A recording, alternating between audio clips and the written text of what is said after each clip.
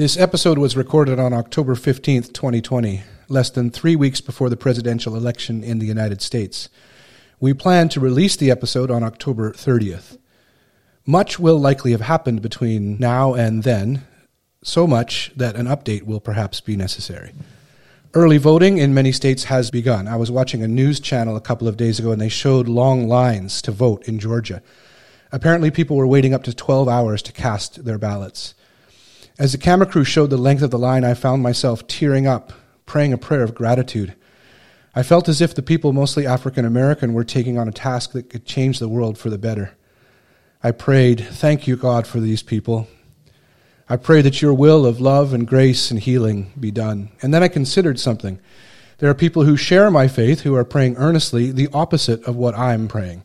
There are Christian people who are desperately praying that Donald Trump prevails in this election. Over 80% of white evangelical Christians voted for Donald Trump in 2016, and some polls indicate that the support from white evangelicals has actually increased since then. And I wonder, how could this possibly be? How did much of evangelicalism get co-opted to become largely committed to one political view? How did evangelicalism become aligned with the prosperity gospel, which is hucksterism, exploitation of the poor for the gain of the rich, used car salesmanship? I say this with apologies to used car salespeople. They deserve greater respect than do con artists selling prosperity gospel. I read an article today about a new political action committee in the United States. They declare that they stand against Donald Trump using their faith. Christians don't need Trump to save them, their new ad reminds viewers. The truth is that Trump needs Christians to save his flailing campaign, they say. Donald Trump has said that Joe Biden will, quote, hurt Christianity and hurt God. Trump's son has said that his dad has saved Christianity. What kind of Christianity is it exactly that Eric might have in mind? We're going to talk about that today. It's a Christianity that does have a Jesus, but this Jesus looks almost entirely unlike the Jesus of the Gospels. Worship of this Jesus has impacted not only circles of political power in the United States, it's had impact even in churches here in Canada.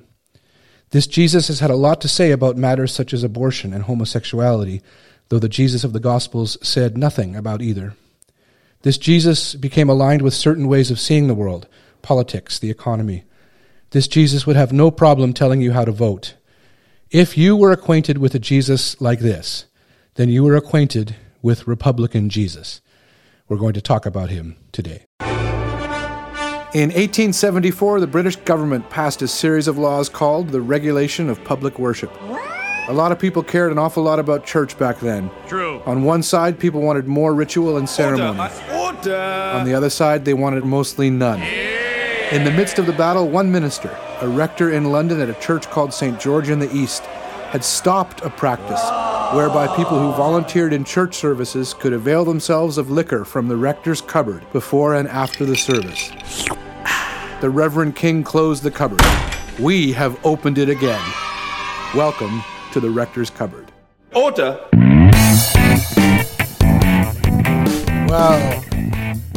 Well, we're pleased to be here for a bonus episode. Bonus. We're going to release this as a bonus episode. That's the plan, a few days before the American election. And we're joined by a special guest, someone that we just met recently. And we're pleased to read his book that's just come out. So I want to introduce to all of us and to those listening, Dr. Anthony Keddy. Dr. Keddy is an assistant professor of early Christian history and literature and a director of undergraduate studies at the University of British Columbia. He joined UBC faculty in 2017. Is that correct? Am I getting that right? That's right. Tony? Yep. You said we could call you Tony. So I just want to make clear. sure our listeners are like, that's really informal. And you did your studies at Yale University and the University of Texas, among other places. We also noted in your bio that you've participated in archaeological excavations in Italy and Israel. Yes, that's correct. So tell us a little bit about that. Well, first off, thank you so much for having me on your show. It's really nice to get to chat with you, and especially about these topics. So I've excavated at a couple of places in Israel briefly, but most of my time in the field has been at the ancient synagogue of Ostia, which is the old port city of Rome.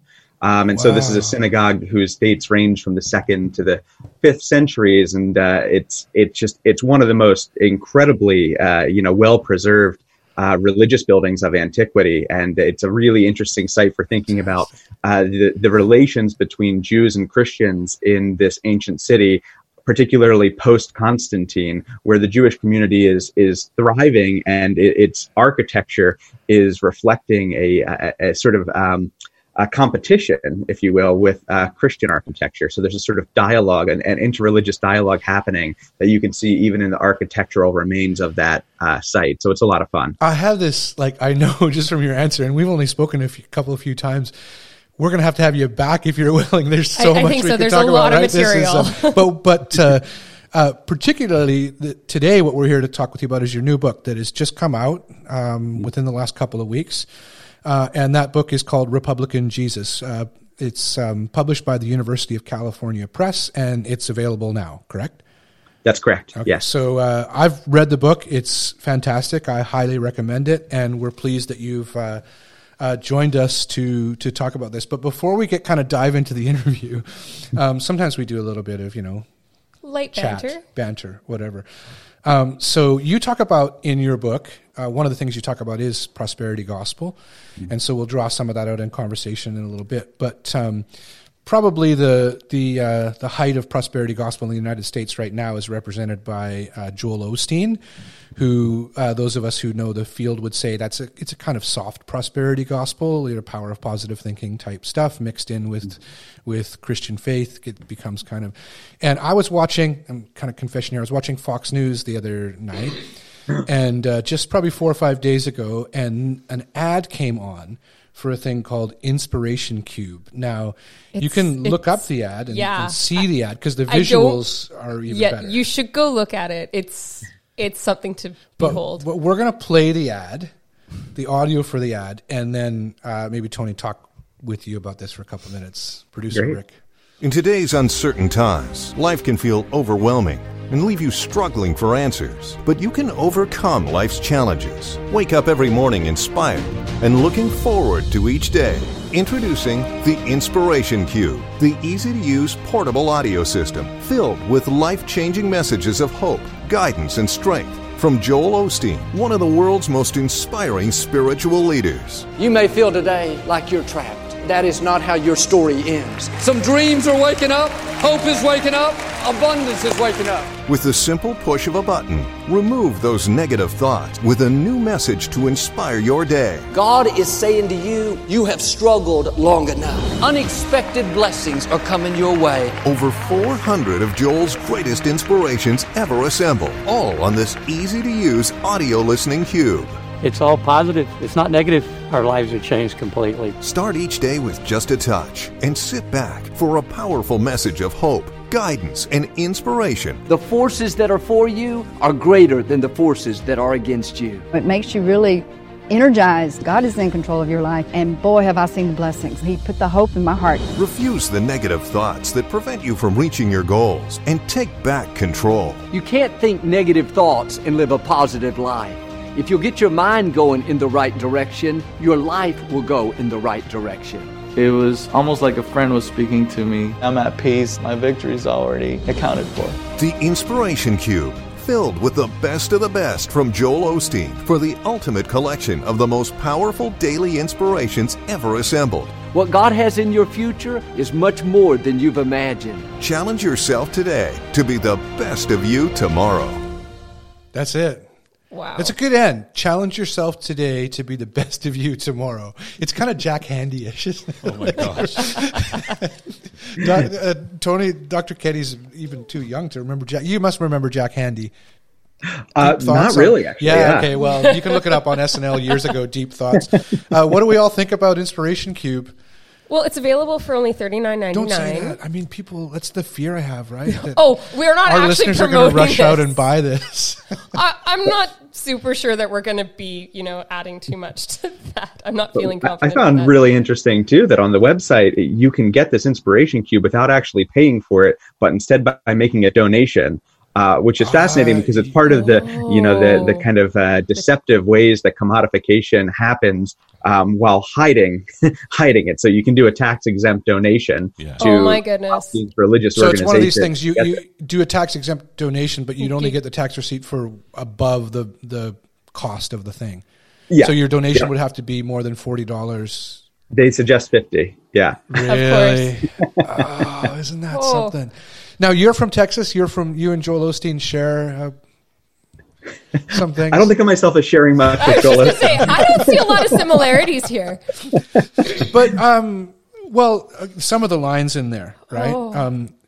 Refuse negative thoughts that prevent you from reaching your goals. This idea, we'll talk about it in greater detail later, but that what is preventing you from reaching your goals is negative thoughts, not some systemic thing. That was the thing that bothered me the most. You can't have a positive life with the negative thoughts. You can't have a positive life with negative thoughts. Something like that. It was, I mean, there were so many things. You can overcome life's challenges. What is it that's attractive about this to people, though? It's clearly attractive to a lot of people. This is a huge There's a market church, for right? it, clearly. Is it the biggest church in the United States? I think that it is. It's up there. Lakewood, is it called or something? Yeah. And there's, so it's the old basketball arena in Houston. And so tens of thousands of people go to this, and people here in the Vancouver area follow Joel Osteen. He's not saying negative things. He's not saying hateful things. Yeah. I was going to say, I didn't think there's anything inherently, aside from bad theology, right? He's not really saying anything other than be positive. And I like his thing about, the right off the top, his thing, that's not how your story ends. We're not defined by our adversities and things. I mean, there's things in there to take out that are feel goody and right. Yeah, it's prosperity gospel light. It doesn't have some of the spiritual warfare elements that you'll get with someone like Paula White Cain, where there's more of this neo-Pentecostal charismatic fusion with prosperity gospel. Yeah. So that I mean, you get a little bit of that with Osteen, but not to the same degree. Where the forces of Satan are everywhere and are pretty easy to associate with the Democrats. Right. Yes. Yeah. He's not. Yeah. Osteen is not talking about the devil very much. Yeah, so it allows this apolitical facade, which I think is really interesting because while being apolitical, the idea that attitudes are more important than facts, which is a line from Norman Vincent Peale, who is Trump's so-called spiritual father, and one of the progenitors of we're one of the most important figures in 20th century prosperity gospel thinking, the author of The Power of Positive Thinking. This idea that attitudes are more important than facts, it allows for a lot of the post-fact, post-truth talk that we get out of Trump. At the same time, this prosperity gospel language, which is so this worldly and so individualistic, it places the emphasis of action and will and accountability and responsibility on the individual instead of the government. And this is the key theme that links prosperity gospel with other forms of other Republican, endorsed forms of Christianity that we see today. This pitting of the individual and their religious liberty against the government, so that any forms of government intervention, whether that be taxes to support welfare and social safety net programs that help the socially disadvantaged, or whether that be support a certain wage regulations for living wages, whether it be regulations to avoid privatization. All of this is can easily be viewed as as part of this evil apparatus of government. And so Michelle Bachmann at the what was it called, Prayer March 2020. She's still doing her thing, hey? Okay. Yeah, this was a few weeks ago. It was the prelude, a well-organized prelude to the announcement of Trump's Supreme Court pick, Amy Coney Barrett. You didn't know that during the time, but it was pretty clear that she was going to be the pick. And this was organized by Franklin Graham, and the who's who of the Christian right were a part of it. And it actually really got overshadowed in the media by the pick itself. Okay. So it didn't get a lot of attention. And by the super spreader event and everything. But it was right before that. Exactly. And then a number of the leaders who were there would go on to the Rose Garden ceremony. Exactly.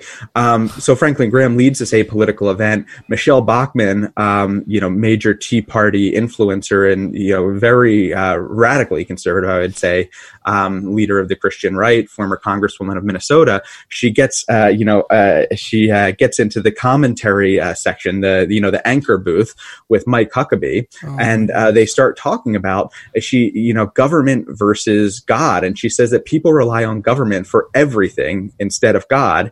And she specifically references the mandating of masks. And this was before the attempt to kidnap the governor of Michigan, right? And then she goes on to say, so much of our life is controlled by government, but as believers, we know God is our support, our financial support, which is a really interesting kind of overlap between the Tea Party or Tea-evangelical aversion to big government and prosperity gospel. This is an amazing thing how they've come together. This is where the prosperity gospel changes from Osteen's presentation into something that's much more insidious. Although I would say that there's certainly damage to be done in Osteen's thing, because it then becomes your failure if you can't pull yourself up, if you can't. Because there's this illusion that everybody is actually on an equal playing field and has equal opportunities, and so they can actually succeed if they just try hard enough. But there's such an insidiousness then that you go, people who legitimately need help, where I would say the church has failed to step up, then they have no recourse, they have no place to seek that from. And then there's this guilt that's put on them by so-called faith leaders, that they shouldn't be relying on the government for things. Yeah, it's an astounding thing to me. Like for me, growing up in the church, the evangelical church, and then working as a minister for years, to see that the fairly extreme conservatism in some of these evangelical circles has come together with the prosperity gospel. I did not.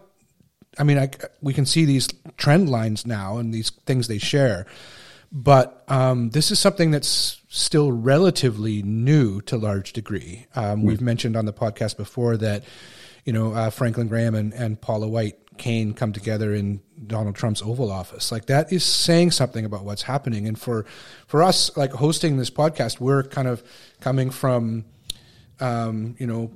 pushing away from some of those excesses of evangelicalism, but your work, Tony, to a large degree from outside of some of those, being embedded in church circles. You're doing something, from a more expansive view, and looking at this from the educational perspective and the rest. And it's really interesting to me that you, not necessarily motivated by all the same things that we're motivated by, are asking these same questions, because there's a huge impact upon society and our culture. I often think of most friends I have, most people in my life don't share my faith. And I think, what must they be thinking of what's happening? It would be astounding to think there is this religious kind of takeover of these levers of government and the rest that is scary.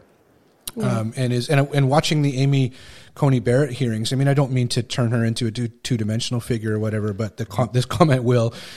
She seemed to me to be a character that J.K. Rowling would draw really well, because she was so in control. Someone who her ideas of right and wrong are so clear, but she wouldn't comment even on things like, voting rights or should contraception be banned? I can't comment on that. And you're thinking that the far right conservative have found she's their ideal, right? This. Yeah. Rowling might also draw her well because they're both transphobic. Right. Yeah. She is an advocate for traditional family values. So-called. Yep. In a way that comes across, and you could see her record of voting and speaking in favor of them, despite attempts to rub that record clean, to take down any speeches of hers, take down any photos of her involvement in the People of Praise community. Yeah. She is a very, very ardent Christian of a particular type. Yes. And just as an aside, it's something I was reading this morning, and I mean, it might just be coincidence, but Kavanaugh, Chief Justice Roberts, and Barrett all figured in the Bush v. Gore in 2000. And now 20 years later, we have her, about to get on the Interesting, bench. hey? And the commentary was now showing like Charlie Kirk speaking at the RNC, and they're making the comment that like, in 20 years, don't come talking about how he'd be super qualified to be on the Supreme Court, right? Like, but you go back 20 years and hear these partisans. 20 years, and she was in her 20s at the time, yeah, right? No, she's been a superstar. So, well, so your book, Yes. I was really, really grateful to read your book. I actually came across it. A friend of mine had said that there was a small article in a local newspaper, the North Shore News here in North Vancouver. And so we reached out to you and you responded right away. And the book is just out. I've ordered it and it's not even here yet. It still hasn't arrived. But you graciously sent a copy that I could read. And I really, as I said before, really recommend it. I think you do a really even-handed, thoughtful, considerate job of unpacking some of these things. And that's what we want to do today, is look at 4 areas in specific, particularly, that I think will help a number of people who listen to us who feel kind of caught. So particularly these people who have been in evangelical circles and have kind of pushed away a little bit, there can be a sense that, well, we have to think in the following ways. We have to think this, and this, though those things don't line up with what I see in the Gospels, Matthew, Mark, Luke, and John, or with what I feel that a loving God would have us do in the world. And so sometimes people have a hard time asking, like, how do we get here? Your book helps us see some of that, how we got to some of the places where Jesus, and the book is called Republican Jesus, where Jesus would have political views or whatever that seems so different than we might think. So thank you for taking the time to write it. It's already having an impact for people like us. We hope that it will continue to, that it'll, who did you see as your audience when you wrote it? Mainly progressive Christians. I found that progressive Christians and non-Christians, people on the left in general, because I found that there are a lot of good critical explorations of the modern history of the Christian right. And even more so recently, Catherine Stewart, Kristen Kobes-Dumais, there have been a number of awesome books. And that's not actually really my area of expertise. I'm a Bible scholar. I work on the nitty-gritty of antiquity, really, of ancient sources and archaeology and material culture. So what I was hoping to bring is a more historical approach to the biblical text, because what I often see is the biblical text, people on the left will say, oh, that's anachronistic, or, oh, that's BS. And what often happens is they'll do what I call the battle of the verses, which is they'll just cite another verse. It's like, while we have right-wing Christians, quoting verses in a very particular way that makes it seem, like a prosperity gospel, for instance, a gospel of individualism and the pursuit of wealth, or opposition towards enemies of some sort, the shield of faith or something like that. And then you'll get someone on the left, a Christian leader on the left, respond with, it's easier for a camel to go through an eye of a needle than the rich man to get into heaven. But deflecting, going to a different verse like that, leaves their interpretation to stand as though it's correct or it's neutral. So I wanted to give a resource for for trying to recontextualize their verses in the historical and literary context that they've been plucked from. Mm-hmm. So I was hoping that you could give us kind of like a bit of a bird's eye view for our listeners of the book. Like we've talked a little bit about what it's about. Why did you write it? What kind of, because you say like you're generally historical. So I get some of the context. You do speak in your book about one particular instance that seems to have been the catalyst. Yeah, right. Great. So the book is an attempt to figure out who Republican Jesus is. where he came from, what he stands for, and then to show, using whatever historical sources I can, where that portrait of Republican Jesus, where that interpretation falls apart. Mm-hmm. And so Republican Jesus is the term that I use. It's really a metaphor, and it's set at a level of resolution, as I like to say, that it doesn't, it's not about a specific denomination or a specific movement like prosperity or Pentecostalism or fundamentalism, but is more inclusive of different types of Republican Christian right thinking that we see. So the Republican Jesus is the result of about a century of interpretive work by often corporate funded leaders of the Christian right to create Jesus as a prophet of small government. This is, if anything, the most important argument of the book is that the hinge that holds together most Christian right interpretations across the coalition of different brands of Christian right theology that we see with power around Trump, Trump's court evangelicals today. The one thing that is often in common is that Jesus is a prophet of small government, that he is opposed to big government, whether, again, taxes, regulations, and public programs and anything of that sort. And so I wanted to see where that came from, where it originated. So it's part of the book is looking at these modern contexts. When did God-given rights to guns become important? When did abortion and homosexuality and the so-called family rights type of interpretations suddenly start to arise? When did the idea, that you can serve God with mammon become so popular? And so I wanted to track when those modern interpretations arose. And part of the reason is I started teaching in Canada after, living and, practicing Christianity in the past, though not presently in the US. I was very interested to encounter students in Vancouver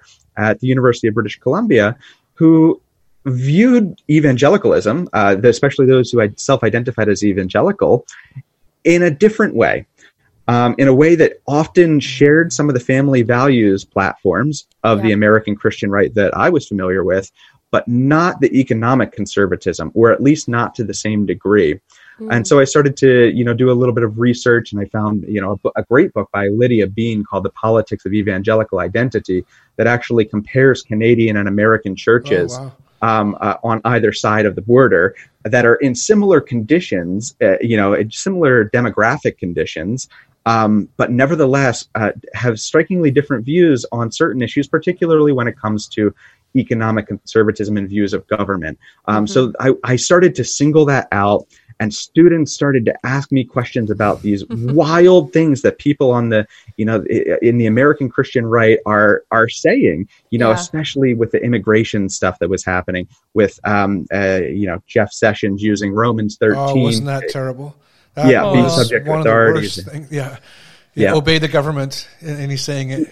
Incredible. Exactly. Yeah, it's so lazy, really. Yes. It's just lazy. To use Romans 13 to support government is, again, like we often see, taking it out of context. So this is that passage where, to be subject to authorities and, don't resist. The authority doesn't bear the sword in vain, which is all fascinating, except it ignores the fact that later in that chapter, Paul's talking about love your neighbor.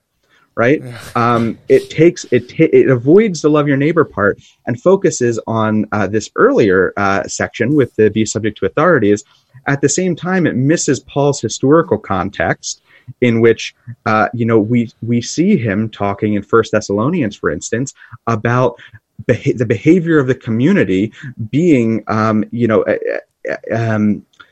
being proper in the eyes of outsiders, not calling attention to yourselves. And part of this is because Paul thought that the world was going to end within his lifetime. That's right. Yeah. And when the world would end, he says in 1 Corinthians, the rulers and authorities that he's talking about, and I think a very tongue-in-cheek way in Romans 13, will be destroyed. Very interesting. Yeah. Really well put. Sorry. So, why do you think that this book, and I mean, we certainly think it's important in this particular time, but why do you think that this is important at this specific time in history? Jesus 2020. We're seeing all of these signs. We're seeing the hashtag on social media. We're hearing it said at prayer march and other type Christian right events and Trump rallies. Jesus 2020. It is a slogan that is, supporting a candidate who isn't actually on the ticket, right? Jesus isn't on the ticket as far as I know, but he is clearly a dog whistle to the Republican Jesus. This is a slogan that is being used to, I think, try to capture people who are Christian and are very much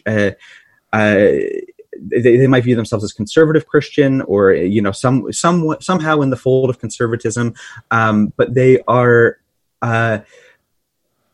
affected by Trump saying that Dems are trying to close your churches permanently, and things. The language that we get of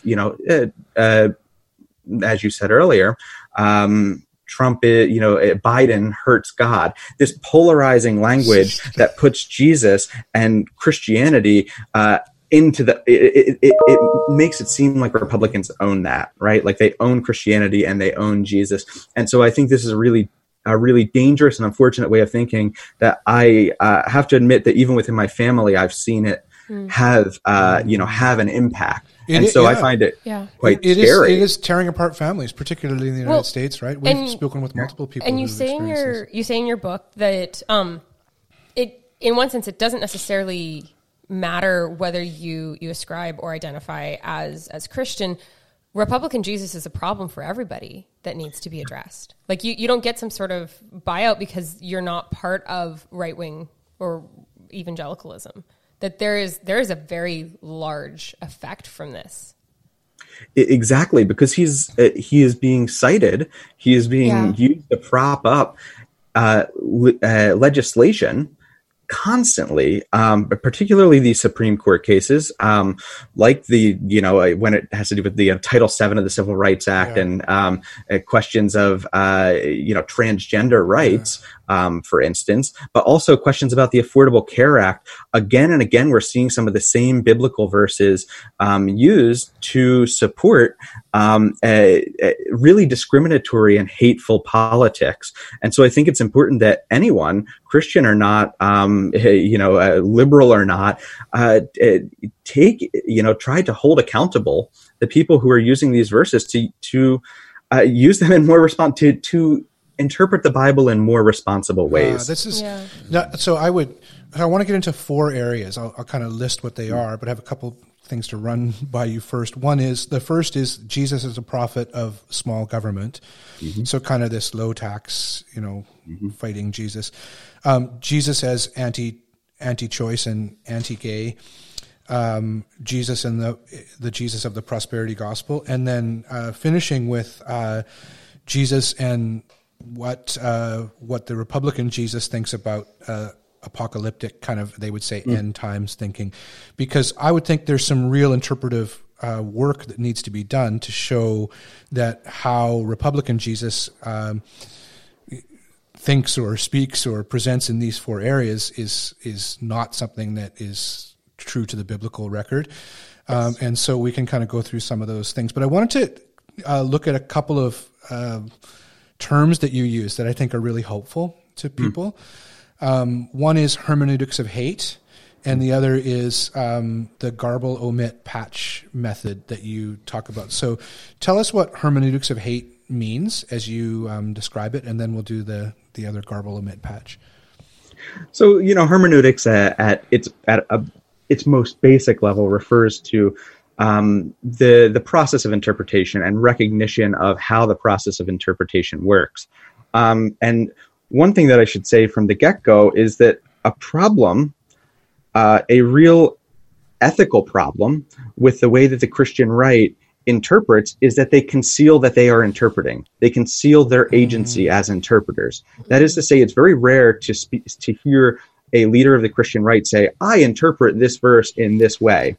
God says this, and the Bible says this. Or Franklin Graham says, it can't be any more clear than that. You mentioned that in your book. Exactly. Yeah, exactly. So it's self-manifest in the biblical text. And this doesn't have to be an inerrancy view. It can be any sort of, anything on the range of forms of inspired text can undergird this way of looking at the text as very two-dimensional and having a self-manifest meaning. And what we do see, though, is the Christian right will often use the language of interpretation for what people on the left are doing.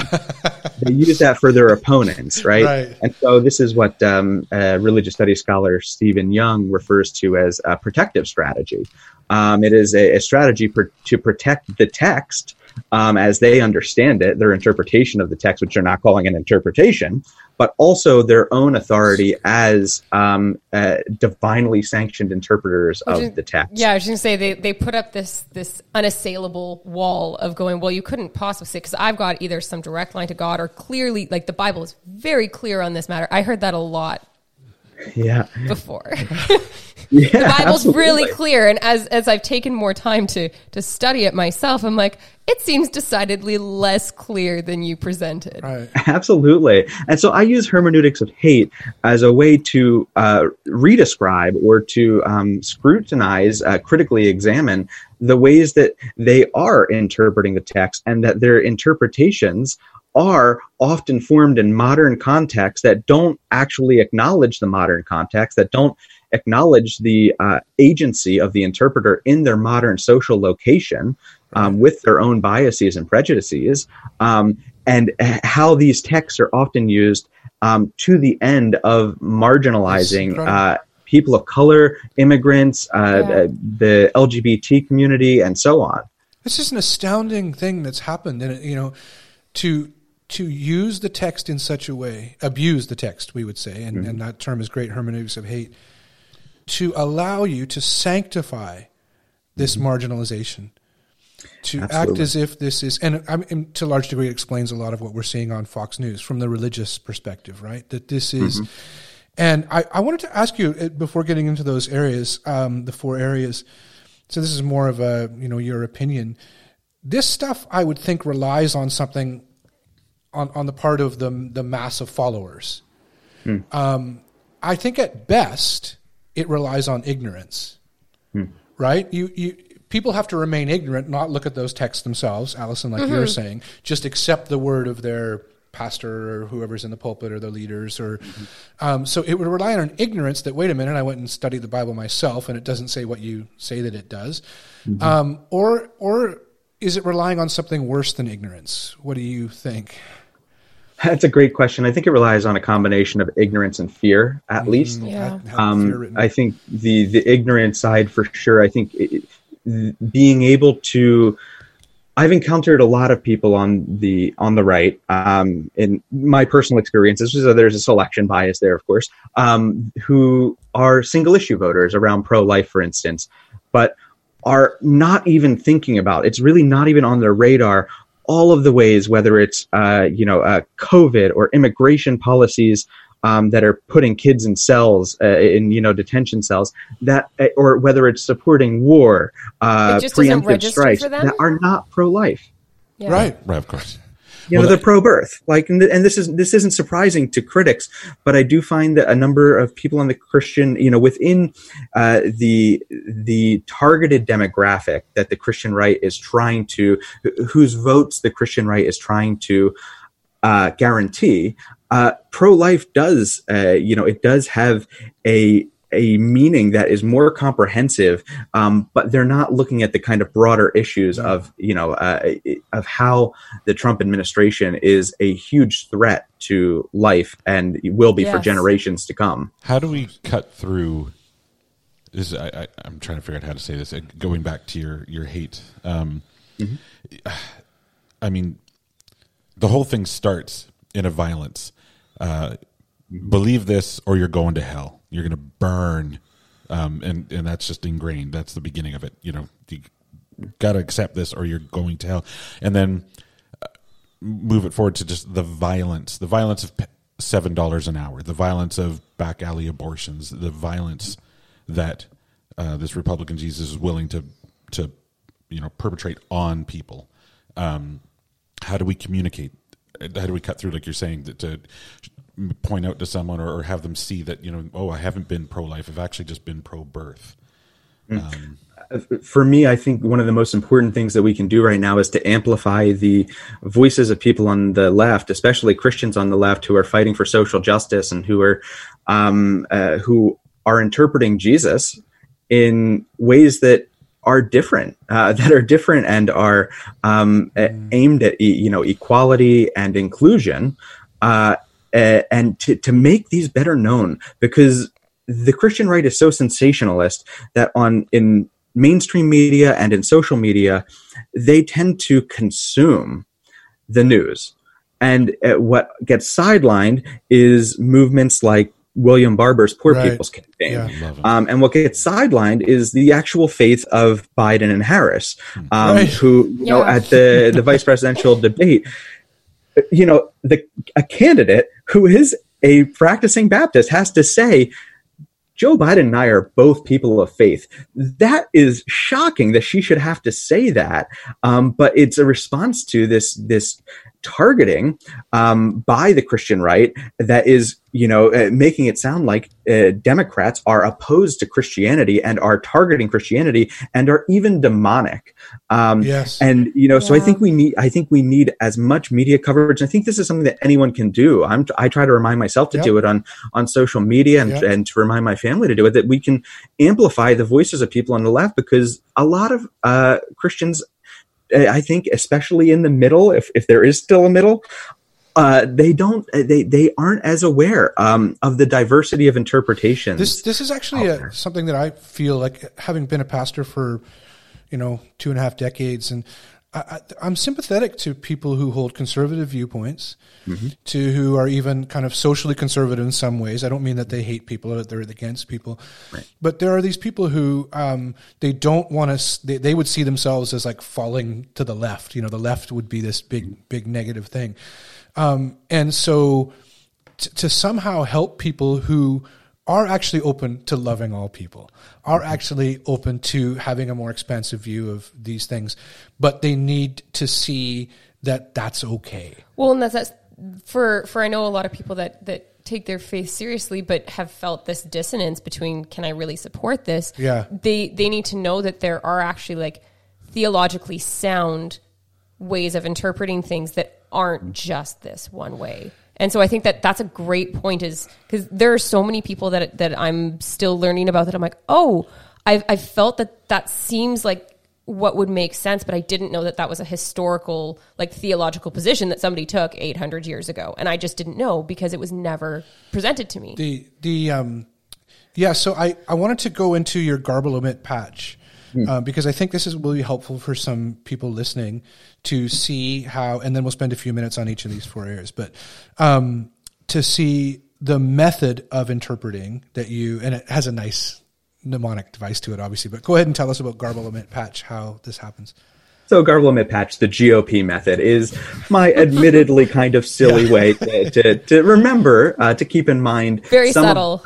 It works. Some of the strategies that right-wing interpreters will use. And so garbling the text is, it is either an English translation or in some gesture of recognition of the original Greek, Hebrew, and Aramaic texts, limiting the translation, limiting what the meaning of the words could be, or interpreting them in a very different way than how they would generally be understood. Sometimes you can make it the opposite, right? In English, you can make the word opposite than the Greek or the Aramaic or what. Yeah, exactly. Omitting is taking verses. This is the cherry picking part. The taking verses out of their ancient context, out of their historical context, and out of the literary context. But it also refers to something that I see from time to time, which is literally cutting out chunks of verses or chunks of passages that don't fit the aim of interpretation. And then patching is putting a bunch of these quotes together into a framework in which, once you've taken them all away from their contexts, they can support any message, right? Yeah. System. It's like the serial killer letters, where they pull out all of the all of the words and letters from the magazines, and they put them together, and you can write any message from. Actually, those. that's a great image. I like that for how this happens, right? So Osteen is actually one of my best examples of where you can see garble omitting and patching happening all at the same time. And they don't always, not all of these strategies are always happening at the same time. And it's certainly not only a Republican thing to do. This is something that even the gospel writers are doing to some degree. So Osteen, he talks about Jesus at the beginning of Jesus's ministry in the Gospel of Luke, where Jesus enters the Nazareth synagogue and he quotes a pastiche from the book of Isaiah, in which it's, the Spirit of the Lord is upon me to help the poor and to proclaim, the acceptable year of the Lord. And what Osteen does is he omits from the middle of that passage lines about giving sight to the blind and freeing freeing the captives and helping the oppressed, all things that require government intervention, or could be viewed as requiring government intervention.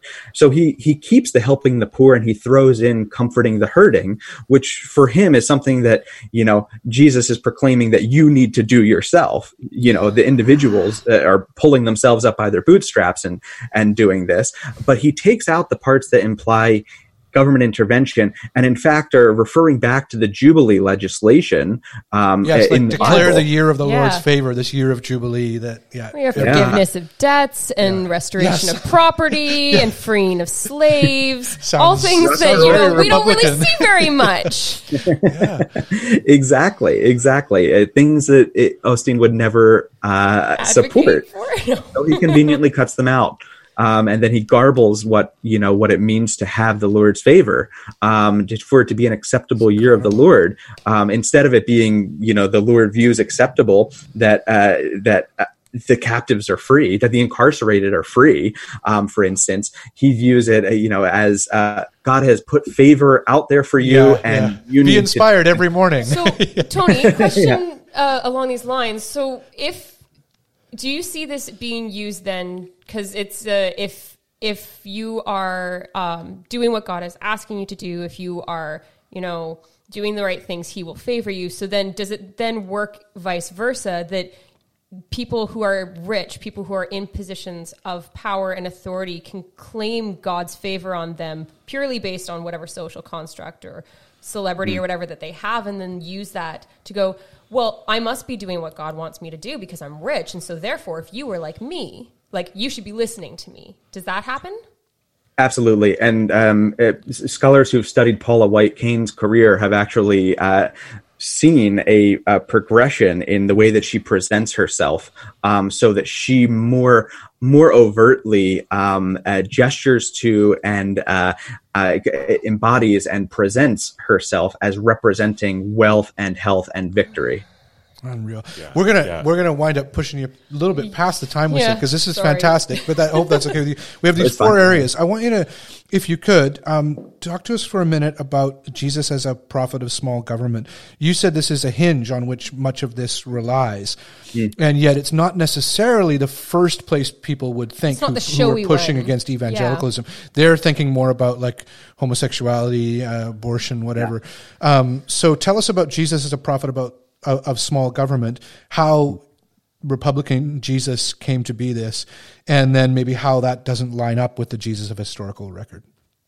Yeah, great. So I push back against the Christian right's insider view of when they came together, which is that they came together, with the kind of moral majority and all of that in the 70s and 80s in response to Roe v. Wade, around a family values platform.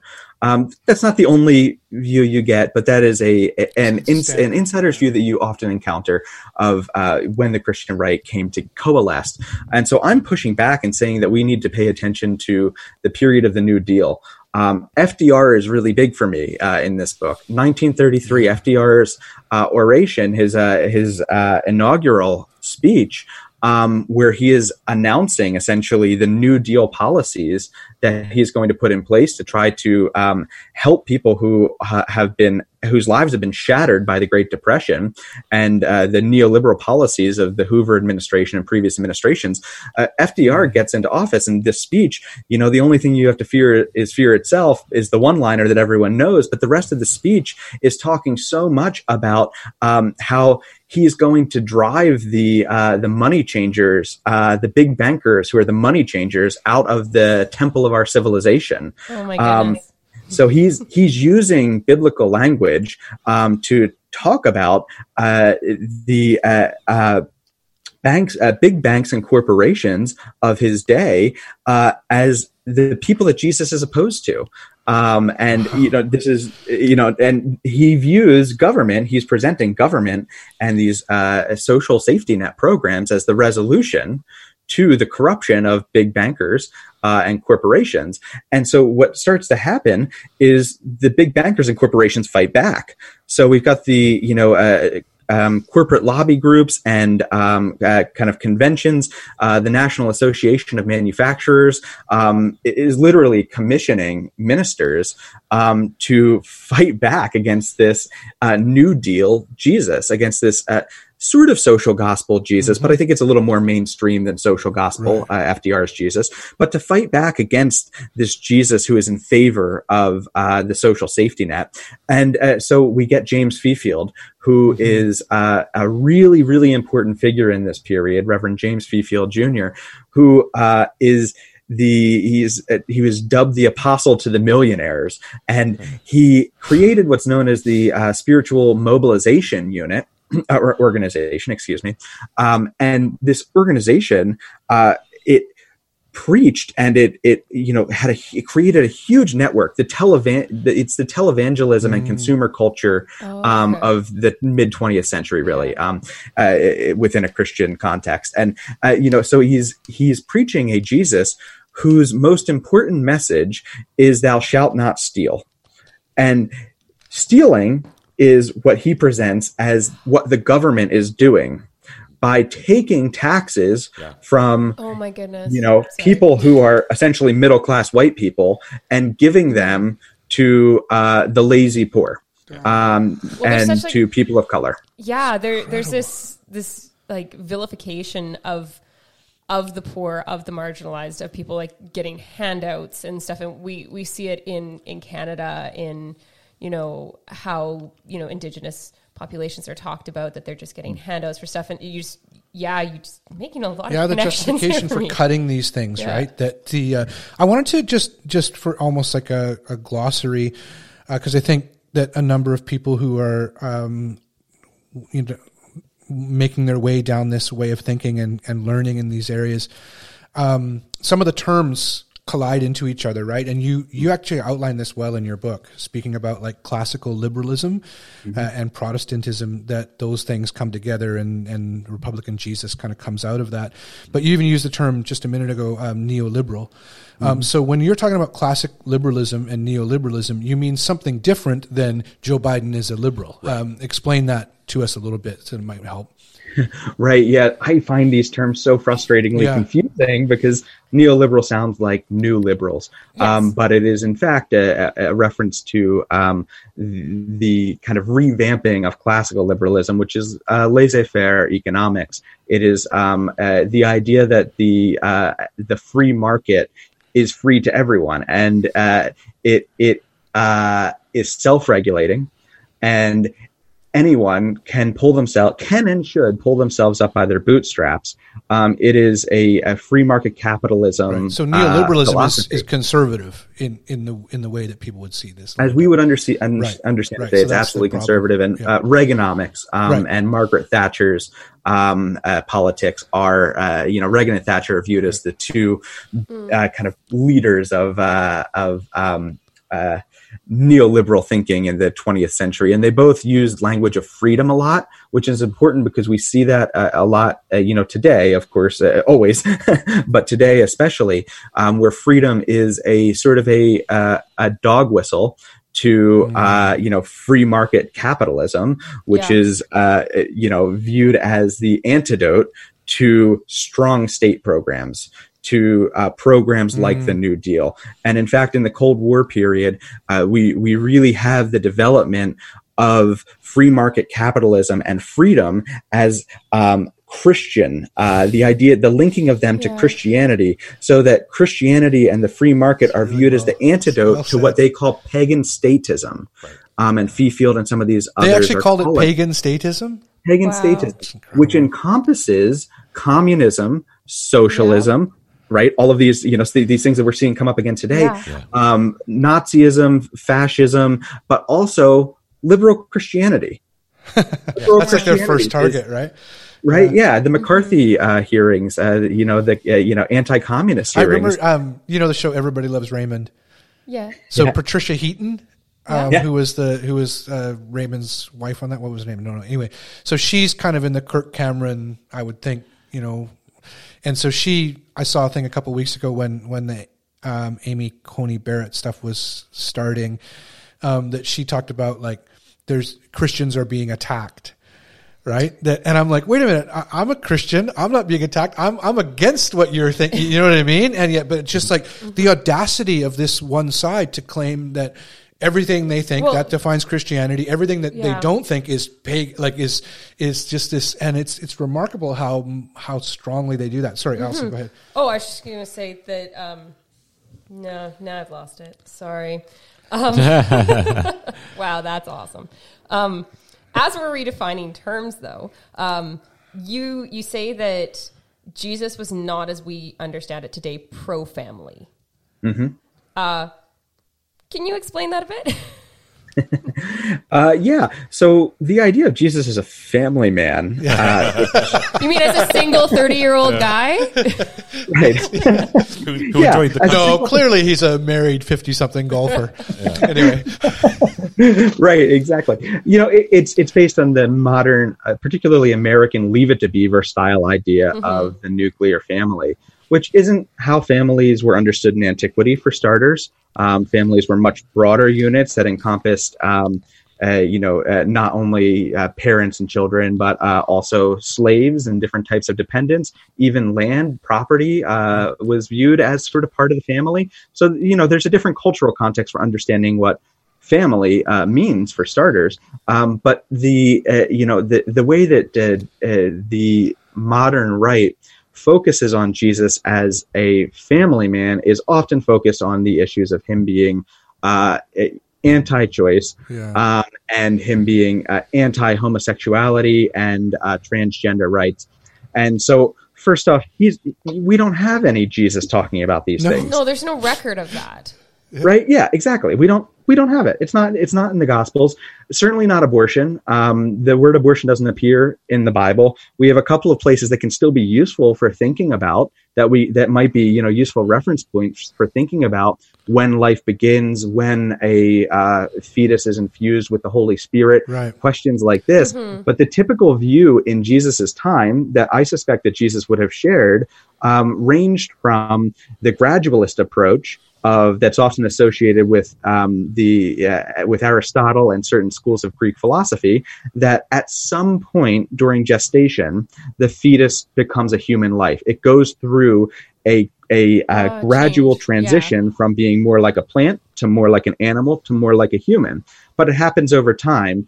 And this view it does appear in some Christian authors in later centuries. So this might have been the way that he thought about it, or he might have thought about it in what became the rabbinic way, the Jewish rabbinic way of thinking about when life begins, which is at birth, with the first breath.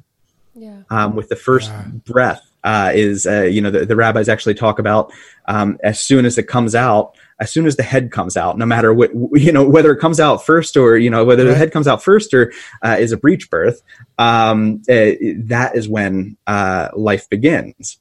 So I think these are the ways that Jesus might have thought about when life begins. But honestly, we don't have him talking about it. So we can't, I think that, we can't responsibly make too much out of what we have in the Gospels.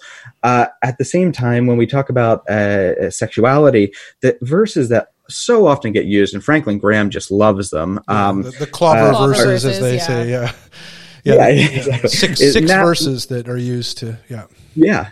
Matthew 19, God made them male and female. Mm-hmm. Jesus is talking about the creation stories in Genesis, and he's using this as, Franklin Graham is interpreting this as Jesus's final word on marriage must be between a man and a woman, mm-hmm. biblical manhood and womanhood, and that, gender is binary, right? And biological. Yeah. And what he misses, and again, this is part of this cherry picking, when you read that passage in its argumentative context, in its literary context, Jesus goes on to talk about, he's talking about divorce for starters. Yes. That's the whole context, something that the Christian right isn't as strict on as they once were, for starters. But he goes on to talk about 3 types of sexual minorities: eunuchs who are eunuchs from the womb, eunuchs who were castrated forcibly, and eunuchs who castrated themselves for the kingdom of God or the kingdom of heaven.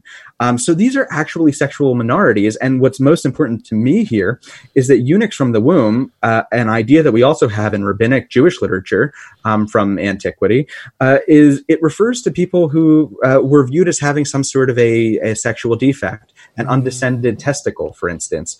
But these are people who ancients understood. Pliny the Elder calls them a third class of half men. They're viewed as neither male nor female. The ancient version, and again, there should be caution here, but of what we would today think of as intersex or androgynous, they don't fit the types of what's understood as male or female in antiquity, and they're viewed as born that way. And that is so important that we have this in Matthew 19.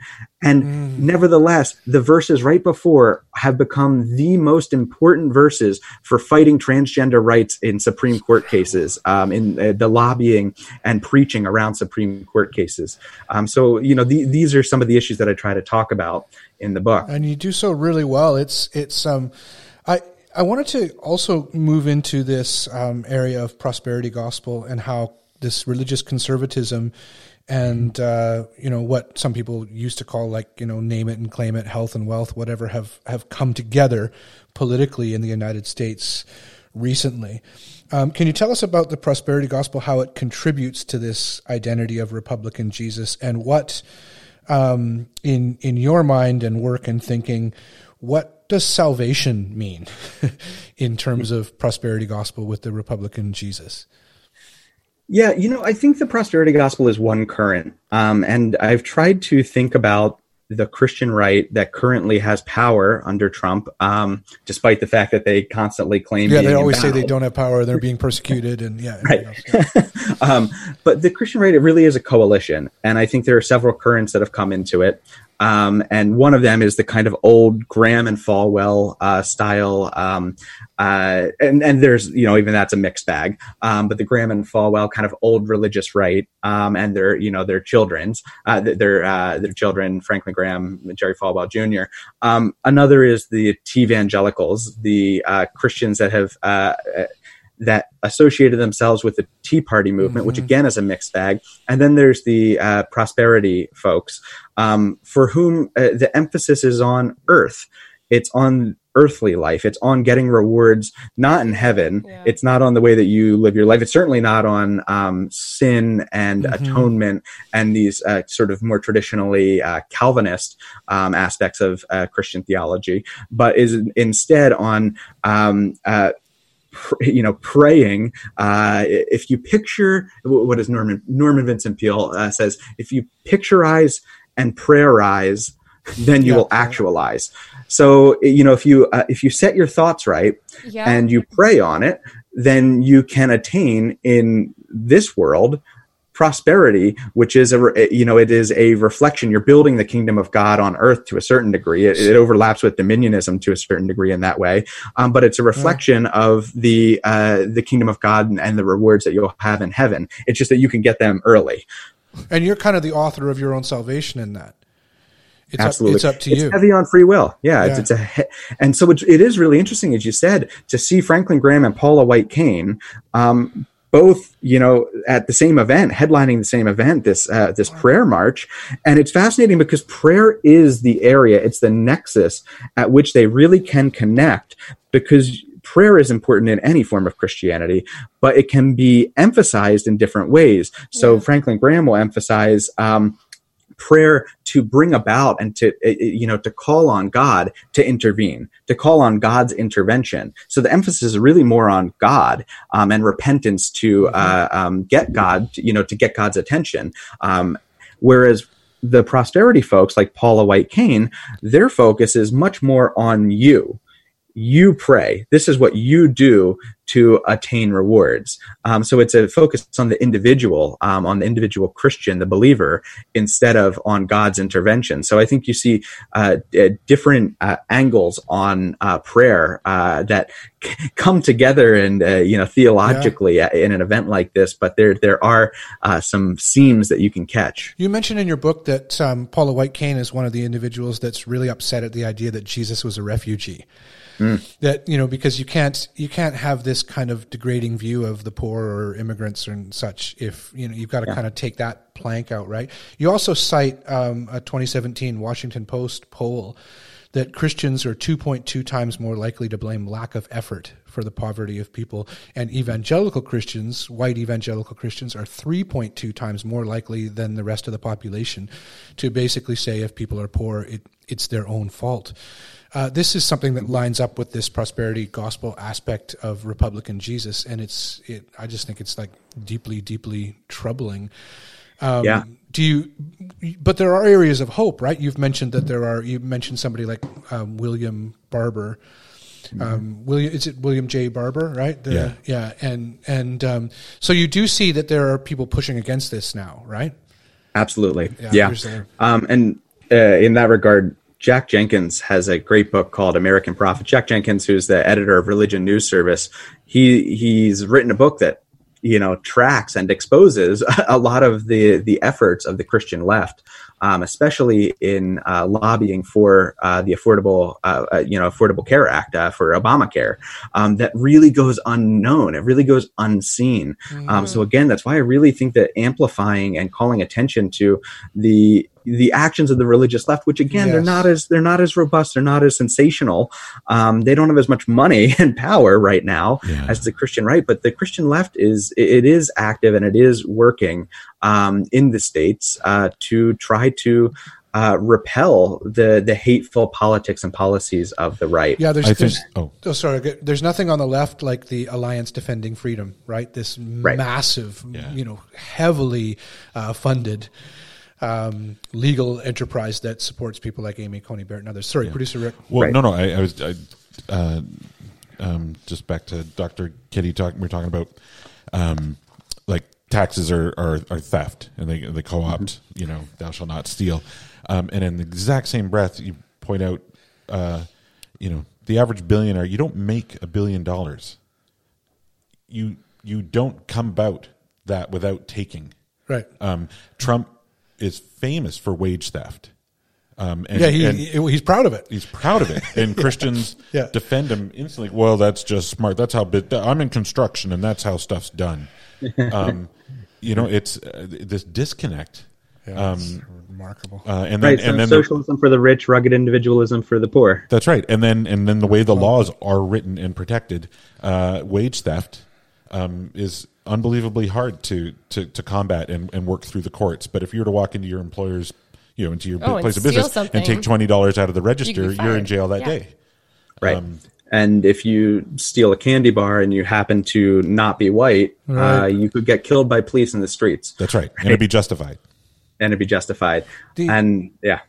the last main area that I want to talk about. This is really important to me because coming out of pushing away from some evangelicalism, one of the things that I realized as a minister and then someone who did a lot of studies was that a particular understanding of end times, so we would say eschatology, right? How things kind of find a completion, and apocalypticism.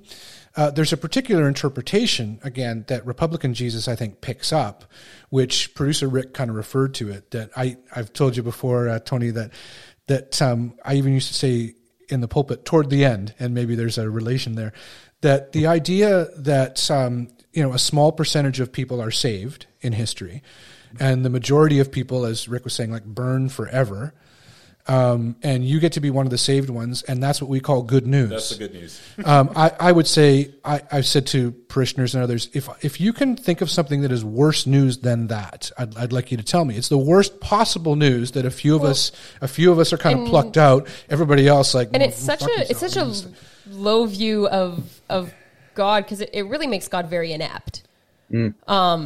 And very weak. But what this is what I call a dark eschatological frame. That the end of all things, as I would describe it, is mostly bad. Mostly what happens is most people are burning forever, which I don't believe, by the way, but that's the heart of this belief. And so this apocalyptic view is very important for Republican Jesus. And I was really happy about this, have a section in your book that speaks about this, the apocalyptic views of Republican Jesus. So let us know, like, what does Republican Jesus have to say about the end of the world and matters similar?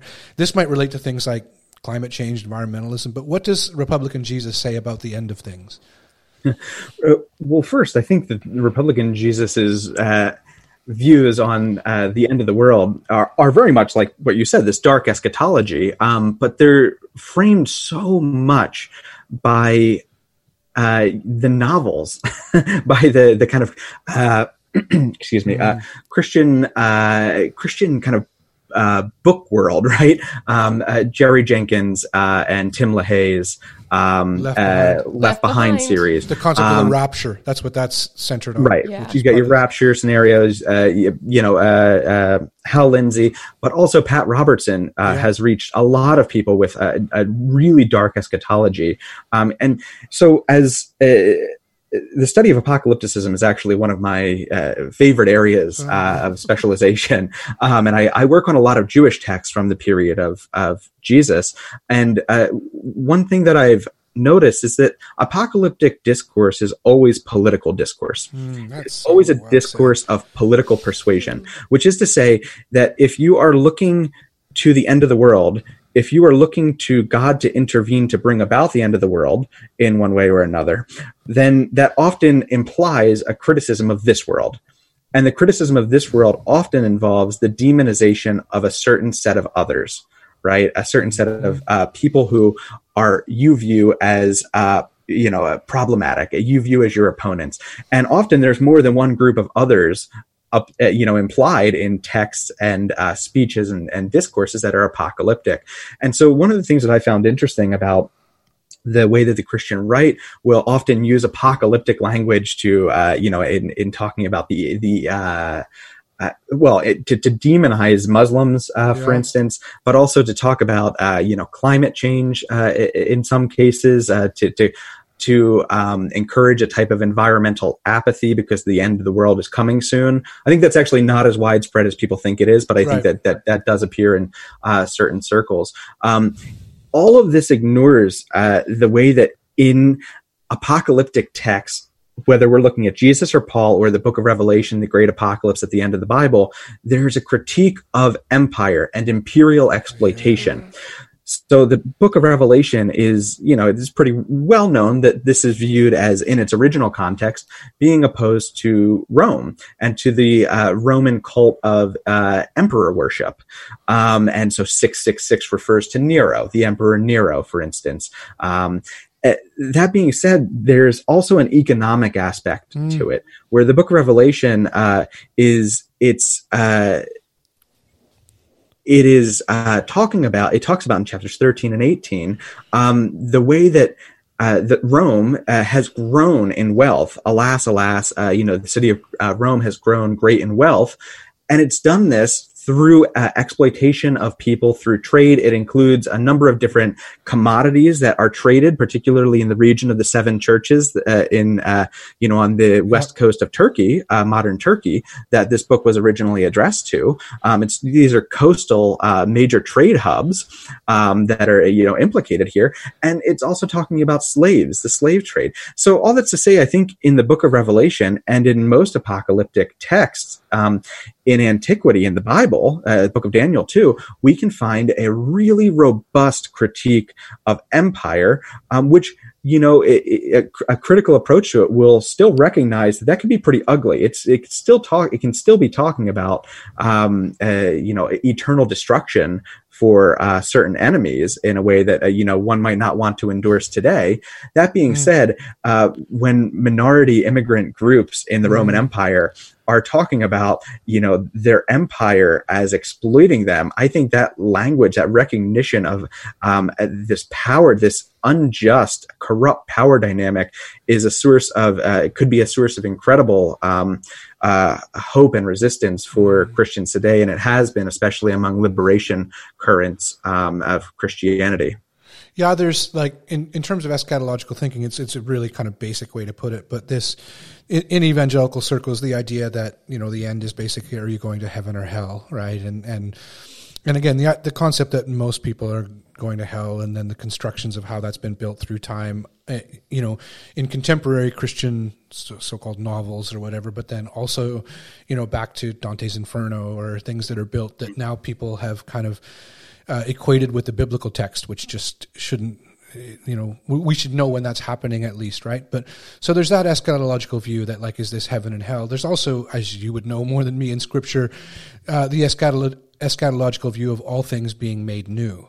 Mm-hmm. That there is this hopefulness, that there is this kind of, and that I would frame as a brighter eschatological view, right? And so again, this is more helping our listeners and ourselves and others to go, you don't have to think this way, and the biblical text often doesn't support this particular way of thinking. So I think as we've gone through these, I think having read your book, we have touched upon some of the major areas in your book. I've got a list of quotes here from your book that we didn't really pull out, which is great because I think people who are listening should go and pick up your book and read it. It is really, really timely. You'll be glad that you did. It's understandable.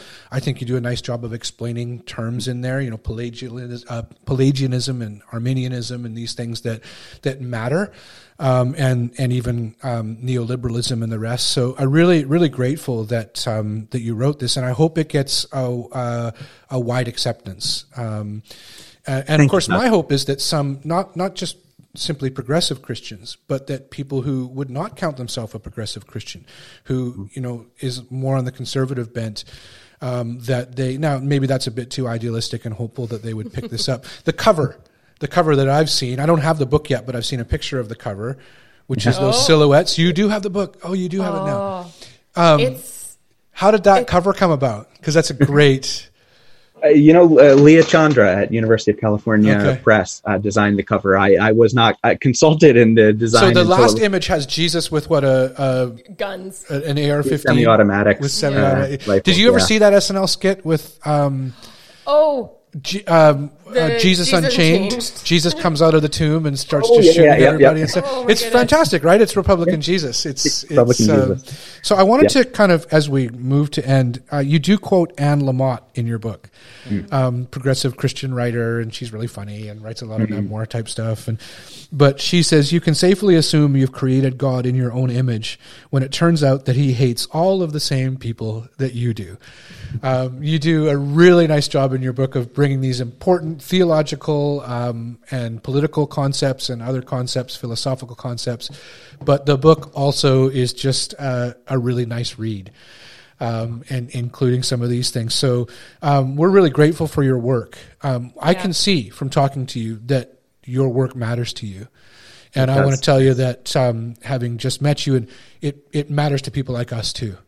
Thank you so much. There'll be a few people at least that buy your book from this and then tell others. And I can tell that more than even just the financial, whatever that means, that the bigger picture there is that some of these ideas find a little more currency, and that there is some really hopeful fruit for this. So thank you so much for joining us. We'll have to do the tasting part sometime with you, because you're local. Let's do it. I can't wait. And we'll bring you to a distillery or somewhere else. When we can do that safely again. UBC way. And it's been a pleasure to have this conversation with you. I've so really great. it. Thank you so much for your time, and blessings in the rest of your work. And thank you for doing it so well, so exhaustively, thoughtfully. It means a lot to us. Take good care. Thank you. Take care.